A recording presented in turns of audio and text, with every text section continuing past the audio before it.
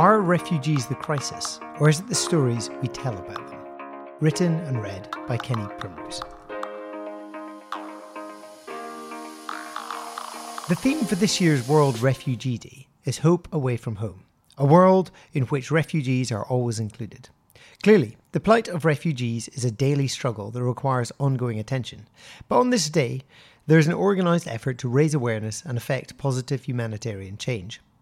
Most of us will not be strangers to the issue of refugees. The Syrian refugee crisis is fresh in the mind, as are the coastal nations of Europe, which are daily navigating the bleak and tragic waters of refugee crossings, both literally and figuratively. The stories we're fed about refugees come in different forms, those we take in being formative on how we think and feel towards them. The American photographer Brian Sokol delivered this TEDx talk in which he takes issue with the dominant Western narratives of refugees. He points out that the stereotypical refugee photos tend to include barbed wire, dust, rain, leaky boats and beleaguered people. These are often well-intended, attempting to shock people into action, but they are also woefully one-dimensional, reducing people to stories of hardship and sorrow. As Nigerian writer Chimamanda Ngozi Adichie observes, the problem with stereotypes is not that they are untrue, but that they are incomplete. Add to this the extraordinary statistics on refugees, circa 35 million according to the UNHCR, which are too big to comprehend. They end up being dehumanising and abstract. To paraphrase an old adage, one refugee is a tragedy, 1 million is a statistic. Photos and statistics allow us to other refugees, to see them at a distance from our own kith and kin. They're not in our group. For many, consciously or unconsciously, it follows that those who are not within our group are not within our moral sphere of responsibility. The Harvard philosopher Michael Sandel expertly guided a BBC debate on whether borders mattered in the height of the Syrian refugee crisis, where the question of how much moral responsibility we have for one another was hotly debated. The topic is highly emotive and politicised, as evidenced by the British Home Secretary Suella Braverman's controversial comment that asylum seekers arriving in boats to the UK were an invasion. Similar sentiments have been both implicitly and explicitly expressed by leaders in a number of countries. Hostile reactions to refugees are nothing new.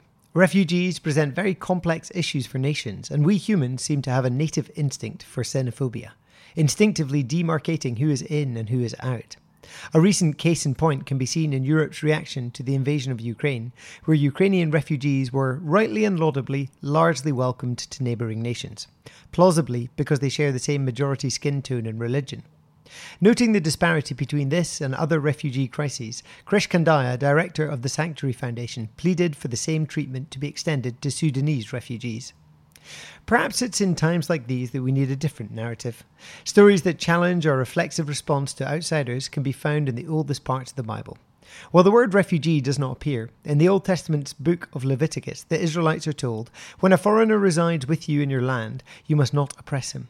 You must treat the foreigner living among you as a native born and love him as yourself, for you were foreigners in the land of Egypt." Fast forward 2,000 years and we have Jesus, who himself was a child refugee when he fled to Egypt from Israel to escape a despotic ruler's infanticide. In his later teachings, he identifies with oppressed people, saying in the Gospel of Matthew, "Whenever you failed to help any of my people, no matter how unimportant they seemed, you failed to do it for me." A thread which runs through the Bible is that all people are valuable, for they are made in God's image. It's this religious conviction that has led to the belief in universal human rights, as historian Tom Holland argues in a piece for the Financial Times. Refugees can't be reduced to problems that need to be solved. While technocratic solutions are important, they need to be accompanied by an approach that humanises and dignifies those whom we consider other to ourselves. Such an approach is born of the conviction that all people are intrinsically valuable and deserve care because they bear God's image just as much as anyone else we might know. It is this radical belief that helped to abolish slavery, just as any humane and compassionate solution to the refugee crisis will follow from this conviction.